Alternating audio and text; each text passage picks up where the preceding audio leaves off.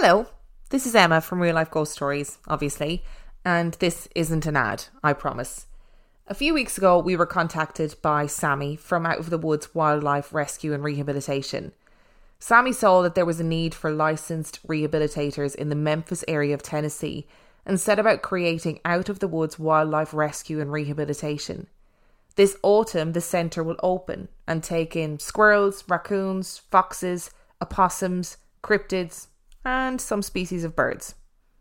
It costs around $250 to rehabilitate a baby raccoon and get them strong and fit enough to be released back into the wild. And unfortunately, there is little to no governmental assistance for projects such as this. We'll be donating money to Out of the Woods Wildlife, and if you have the means or desire to donate money, you can too. Each person that donates to the GoFundMe in the month of August will have the chance to win Real Life Ghost Stories merchandise of their choice, and we'll pick 5 winners at random. It doesn't matter how big or small your donation is, because every little helps, and you still get an equal chance to win some merchandise. We know that it's a difficult time financially for lots of people, so like always, there's no pressure to donate. But if you still want to help out, liking, following and sharing on social media is also a meaningful way to help small projects grow. Go and follow at Out of the Woods Wildlife on Instagram and check out outofthewoodswildlife.org for links to the GoFundMe and any information that you could want or need. The links for everything will be in the description of each episode of 30 Days of Terror, and I'll be playing this little message every 5 episodes or so. I hope you enjoy today's episode.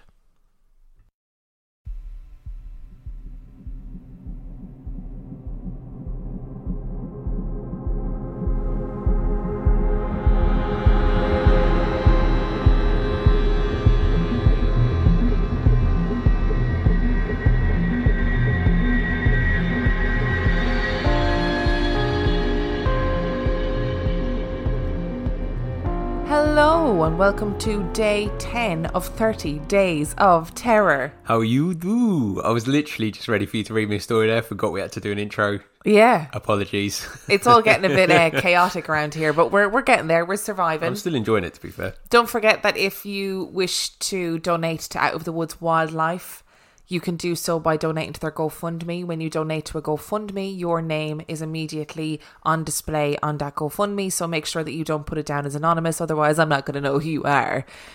I've got 3 stories for you today. Okay. Are you ready? No. Story number 1 comes from Melanie. When I was 17, my older sister came over with my 2-year-old niece to visit. When they got to our house, my mom, sister and I stood at the bottom of the stairs, which was directly in front of the front door. My sister sat my niece on about the 5th or 6th step from the bottom, and we stood there chatting for a few minutes.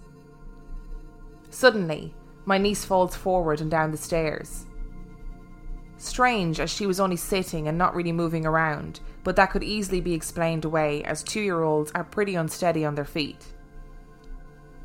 The strange thing was that right after she fell, my dog started pacing back and forth at the bottom of the stairs, looking up towards the top and growling at something we couldn't see. We were all creeped out, to say the least. We only lived in that house for a year before moving to Florida, and a few other strange things happened. Like, the stereo my little sister had would turn on and turn up full blast out of nowhere with no one near it. She had the same stereo years after, but it only happened in that house, and on multiple occasions. I also had a strange sleep experience there, where I felt like something was bearing down on my shoulders as I was laying in bed, and I was trying to escape. I remember yelling out, but my screams were muffled and I couldn't get the sound out. I finally woke up, and I was sitting at the top of the stairs crying.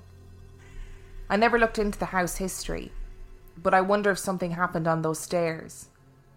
Those are the things that are really mention-worthy from that house. But my niece falling was by far the scariest, as she could have been seriously hurt. Thankfully, she wasn't. My second story happened in 2008 in Orlando, Florida. My younger sister and I shared a small duplex with our kids, all 3 years old and under. One night, my sister went out and I stayed in with the kids. The night was pretty uneventful. I got them all to bed, stayed up for a bit to watch TV, and then went to bed at around 11. Our bedrooms were directly across the hall from each other. For context, the head of my bed was in front of my doorway, and with our doors open I could see into her bedroom as I lay in bed. I left both of our bedroom doors open so I could hear the kids crying if they woke up. I turned off all the lights, and only a little bit of light from the back porch was coming through the blinds in the window of my sister's room, which I could see from my bed. As I'm laying in bed, not yet settled, I look over towards my sister's room, and in front of the window I see a shadow of what I thought was my nephew, moving around in front of the window playing. I called out his name, and he doesn't make any sound. I'm sitting up on my bed now and still see his shadow moving around, so I get up out of bed and ask him, "What are you doing out of bed?" I go in and turn on the light, and both my niece and nephew were sound asleep in their beds. I know it can be explained away as my eyes playing tricks on me, but I'm so certain of what I saw. Enough so that I talked to him and got out of bed to put him back to sleep. I wasn't asleep. It wasn't a quick moving shadow that disappeared. It was there at least a solid minute or two. Nothing else ever happened there, but that was creepy enough for me. The first house does genuinely sound quite haunted, doesn't it? With the stereo and... Yeah, and the dog. Yeah. And like feeling the pressure when she's sleeping. Yeah, that's kind of creepy. But that shadow, I think you can explain away shadows to a point. But when it's long enough for you to consciously make a choice to get out of bed to follow it, it's like... I don't know if you can call it a shadow if it's not a fleeting glimpse of it. You know, if it's a mass that is there playing and you think, "Oh, my nephew's out of bed, I'm going to get up and tell him to get back into bed." Yeah, it was obviously long enough to have that cognitive thought. So it's... Yeah. Yeah, not very nice. But never saw it again. My dad once had a car that the electric window malfunctioned, and he used to go up and down all the time when you were driving. And oh my God, honestly, it was the worst. Hail, rain or snow, this window would be going up and down. Wasn't haunted. Just very, very me energy to just not bother getting it fixed. Yes, yeah, absolutely. So our second story today comes from Anonymous. I guess I should start this story with a little background information first. When I was 16 years old, I joined my local fire department in a rural town in the northeastern United States. The company had 3 stations spread over our large area of responsibility. There was one large main station in the centre of town and 2 smaller stations out in the countryside. I had always spent my time at the main station, but once I went to university about 30 miles away, it became too far to travel on a regular basis. So I began hanging out at one of the remote substations that was closer to the university. The rural station was a small steel building, only large enough to house a fire engine and an ambulance. It was really more like a 2-story garage with some side rooms. Because of its tiny nature and remote location, my friends and I affectionately called it the Roadhouse, sort of an American slang term mostly applied to dive bars in the middle of nowhere. This station was also different in the sense that nobody typically spent time there. Firefighters would usually respond to it for an emergency and then go home. It had a small rec room with a coffee table, TV and couch. It also had a small room with a desk holding a computer and the radios. Besides that, there was just a bathroom and some storage rooms upstairs that held old equipment. It was a truly small outpost. I soon found out that the lack of facilities wasn't the only reason nobody wanted to spend time there. Sometimes I would go there alone to study in the radio room, and sometimes a friend would join me, and we made a tradition of ordering pizza and watching TV in the rec room while waiting for an emergency alarm. The captain had told me he didn't care if non-members were there as long as I was responsible for their behaviour. Besides, they liked having a young member there more often to clean the place and make use of what little facilities they had. Most of the time, we would both leave at around 2 or 3 in the morning, but oftentimes I would spend the night there alone. We soon began to notice things we couldn't explain. Sometimes I would wake up on the couch in the middle of the night for no reason, with the TV just emitting static. We would constantly hear the sound of someone walking upstairs or loud bangs and noises coming from the vehicle bay. We explained away most of these things as sounds accompanying this type of building. After all, it was a prefabricated steel building with no insulation in a windy countryside area. But soon other things began happening too. The doors in the station would constantly be doing something they should not do. For starters, none of the doors in the station would close all of the way and latch on their own. The exteriors were heavy steel and equipped with key card access panels, but they would never close under their own weight. They always required an effort to jog them shut, as if the hardware wasn't properly aligned. The interior doors acted in the same way. I was even scolded a few times for leaving the exterior door unsecured because it hadn't closed all the way when I left. What was weird was that all of these doors would stick open constantly and then randomly shut on their own. The interior door of the recreation room would randomly pull shut. At first, we thought it must be because of the air pressure changing, or our own movement causing enough vibration to get it shut. But we tried to recreate it and we just couldn't. We tried having someone stand on the second floor right above the door and jump up and down. We even tried opening and closing the doors to the room. Nothing we did could make the door close by itself predictably. While I was still outwardly sceptical, I began to know in the back of my mind that something unexplainable was going on. The exterior doors had similar issues. Sometimes I would hear the keypad beep and the door open, only to get up and see who was there and find that there was nobody there at all. Or I could hear the lock clicking open as if someone on the inside had tripped the motion sensor to unlock the door to leave. After some time of experiencing these things on my own or with one friend there, I arrived one afternoon to find a group of young members at the station.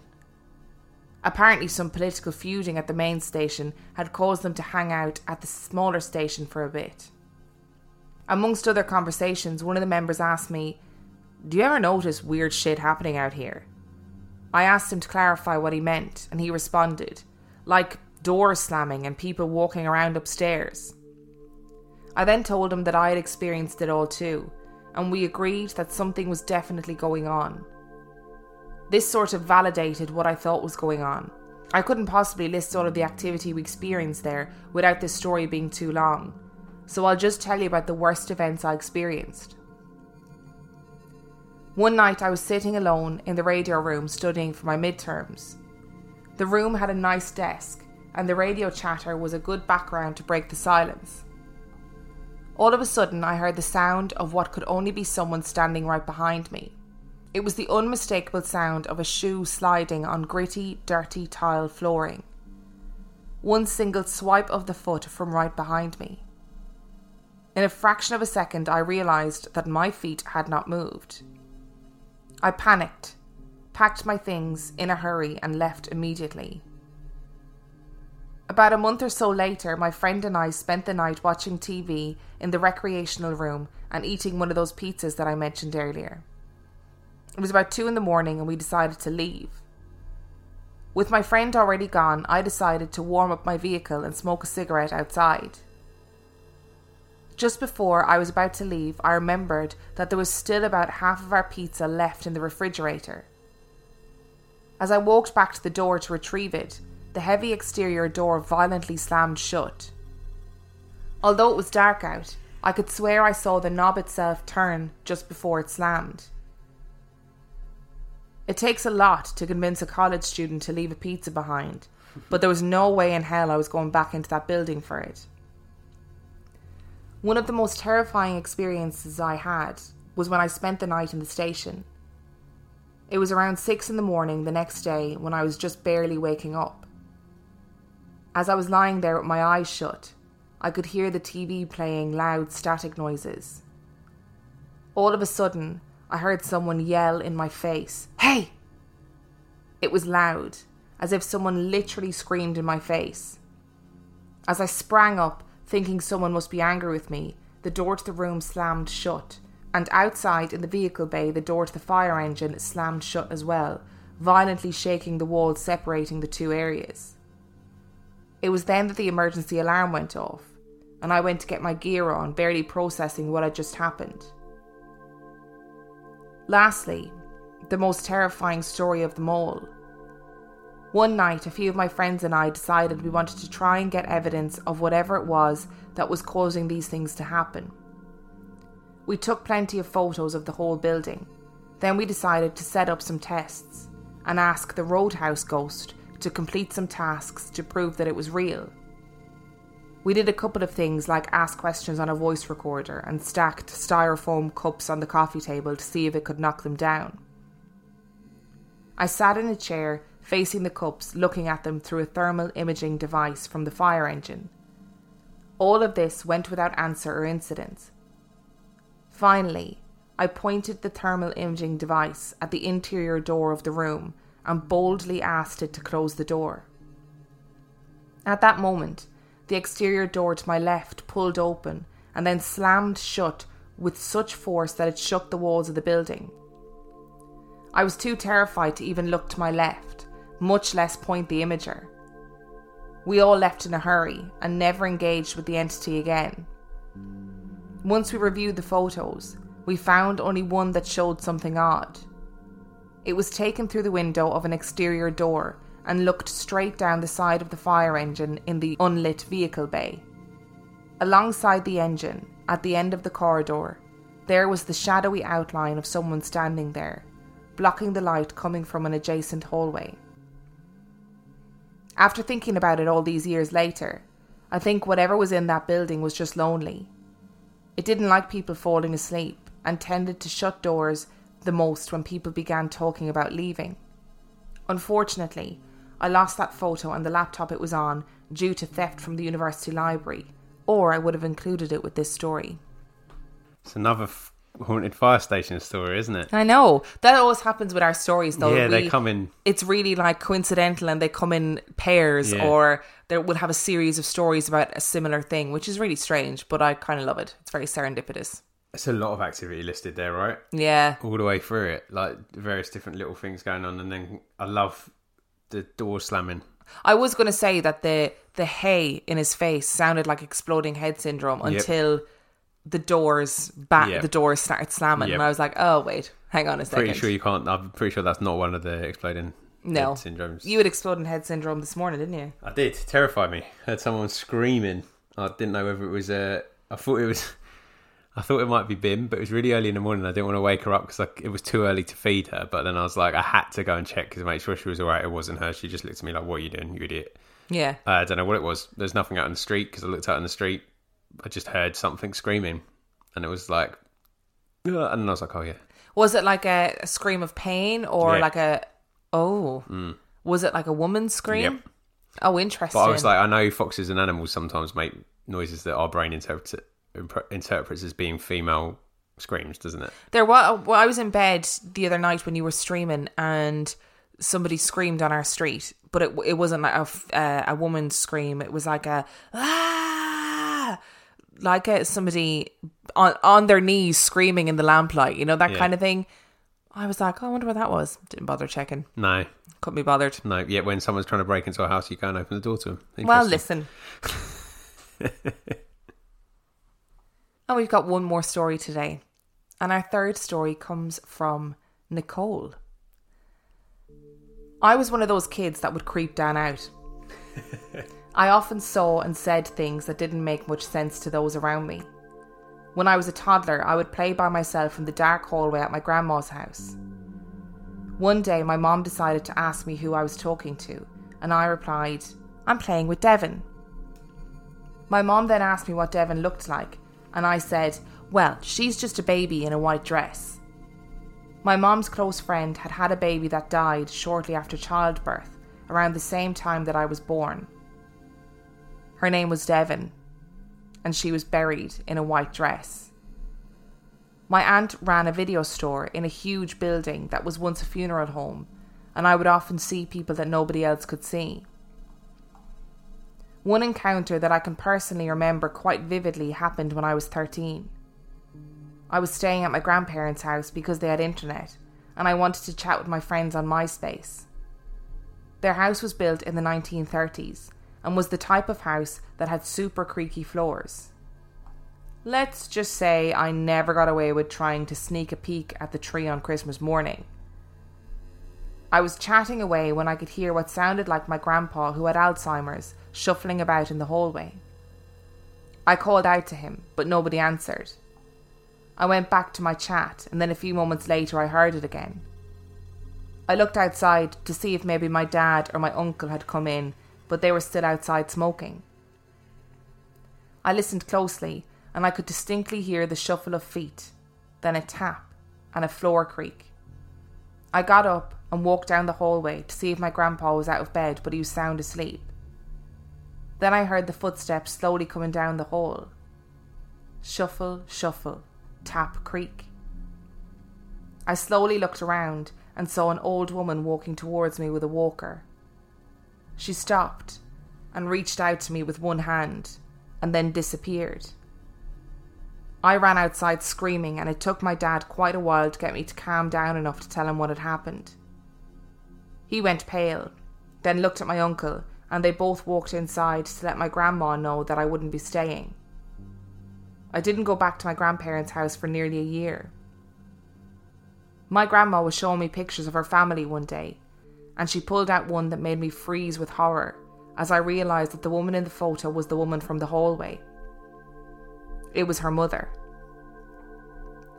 That set of grandparents practically raised me. My grandpa had a cattle farm that was family run, so we were all together pretty much all of the time. While my parents and my dad's siblings helped with the chores, I was inside learning to bake and cook with my grandma. Whenever my grandma would bake cookies, my grandpa would come inside, pull his chair out from the table and sit in it facing the kitchen, waiting for an opportunity to hop up and steal some cookie dough. He passed away when I was 18. I got married, moved away and had a baby. On one of my visits back home with my son, my grandma asked me if I would bake cookies for her. My son, who was 2 at the time, was sitting on the counter where I used to sit and watch while I began mixing. I noticed my son staring at the kitchen table behind me, and then I heard the distinct sound of the chair being pulled out from the table. I turned around saying, "I'm baking sugar cookies," thinking my grandma had sat down, but there was nobody there. Just my grandpa's chair, with the back against the wall, exactly where it would have been years before.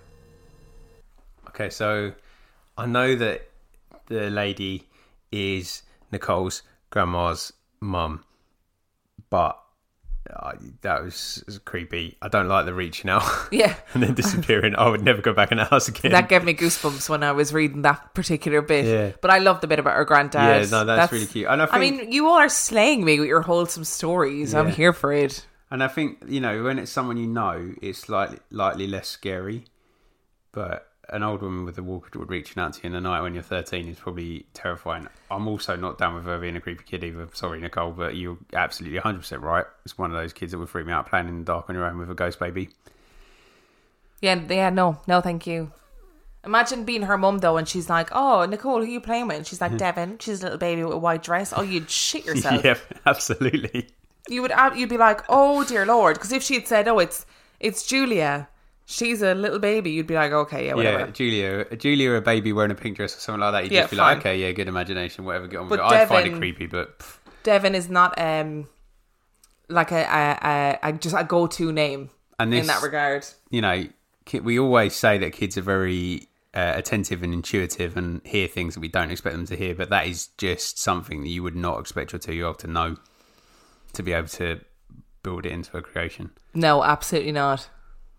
So if you enjoyed today's episode, can you do it today? So if you enjoyed today's episode, go to our website, www.reallifeghoststoriespodcast.com, and you can find links to all of our social media, links to the merch, links to our Patreon, where for $5 a month or $2 a month, you can get extra content, And various other things on the website, such as pictures of BIMs and whatever else is on there. But that was much more concise than I do it. Well, that you built the website for that reason, so I thought we might as well start with that. Yeah, probably. And if you want to send your own story, you can send it to reallifeghoststoriespodcast@gmail.com. Which is on the website as well. Which is also on the website. And on that note, we shall see you tomorrow. Bye.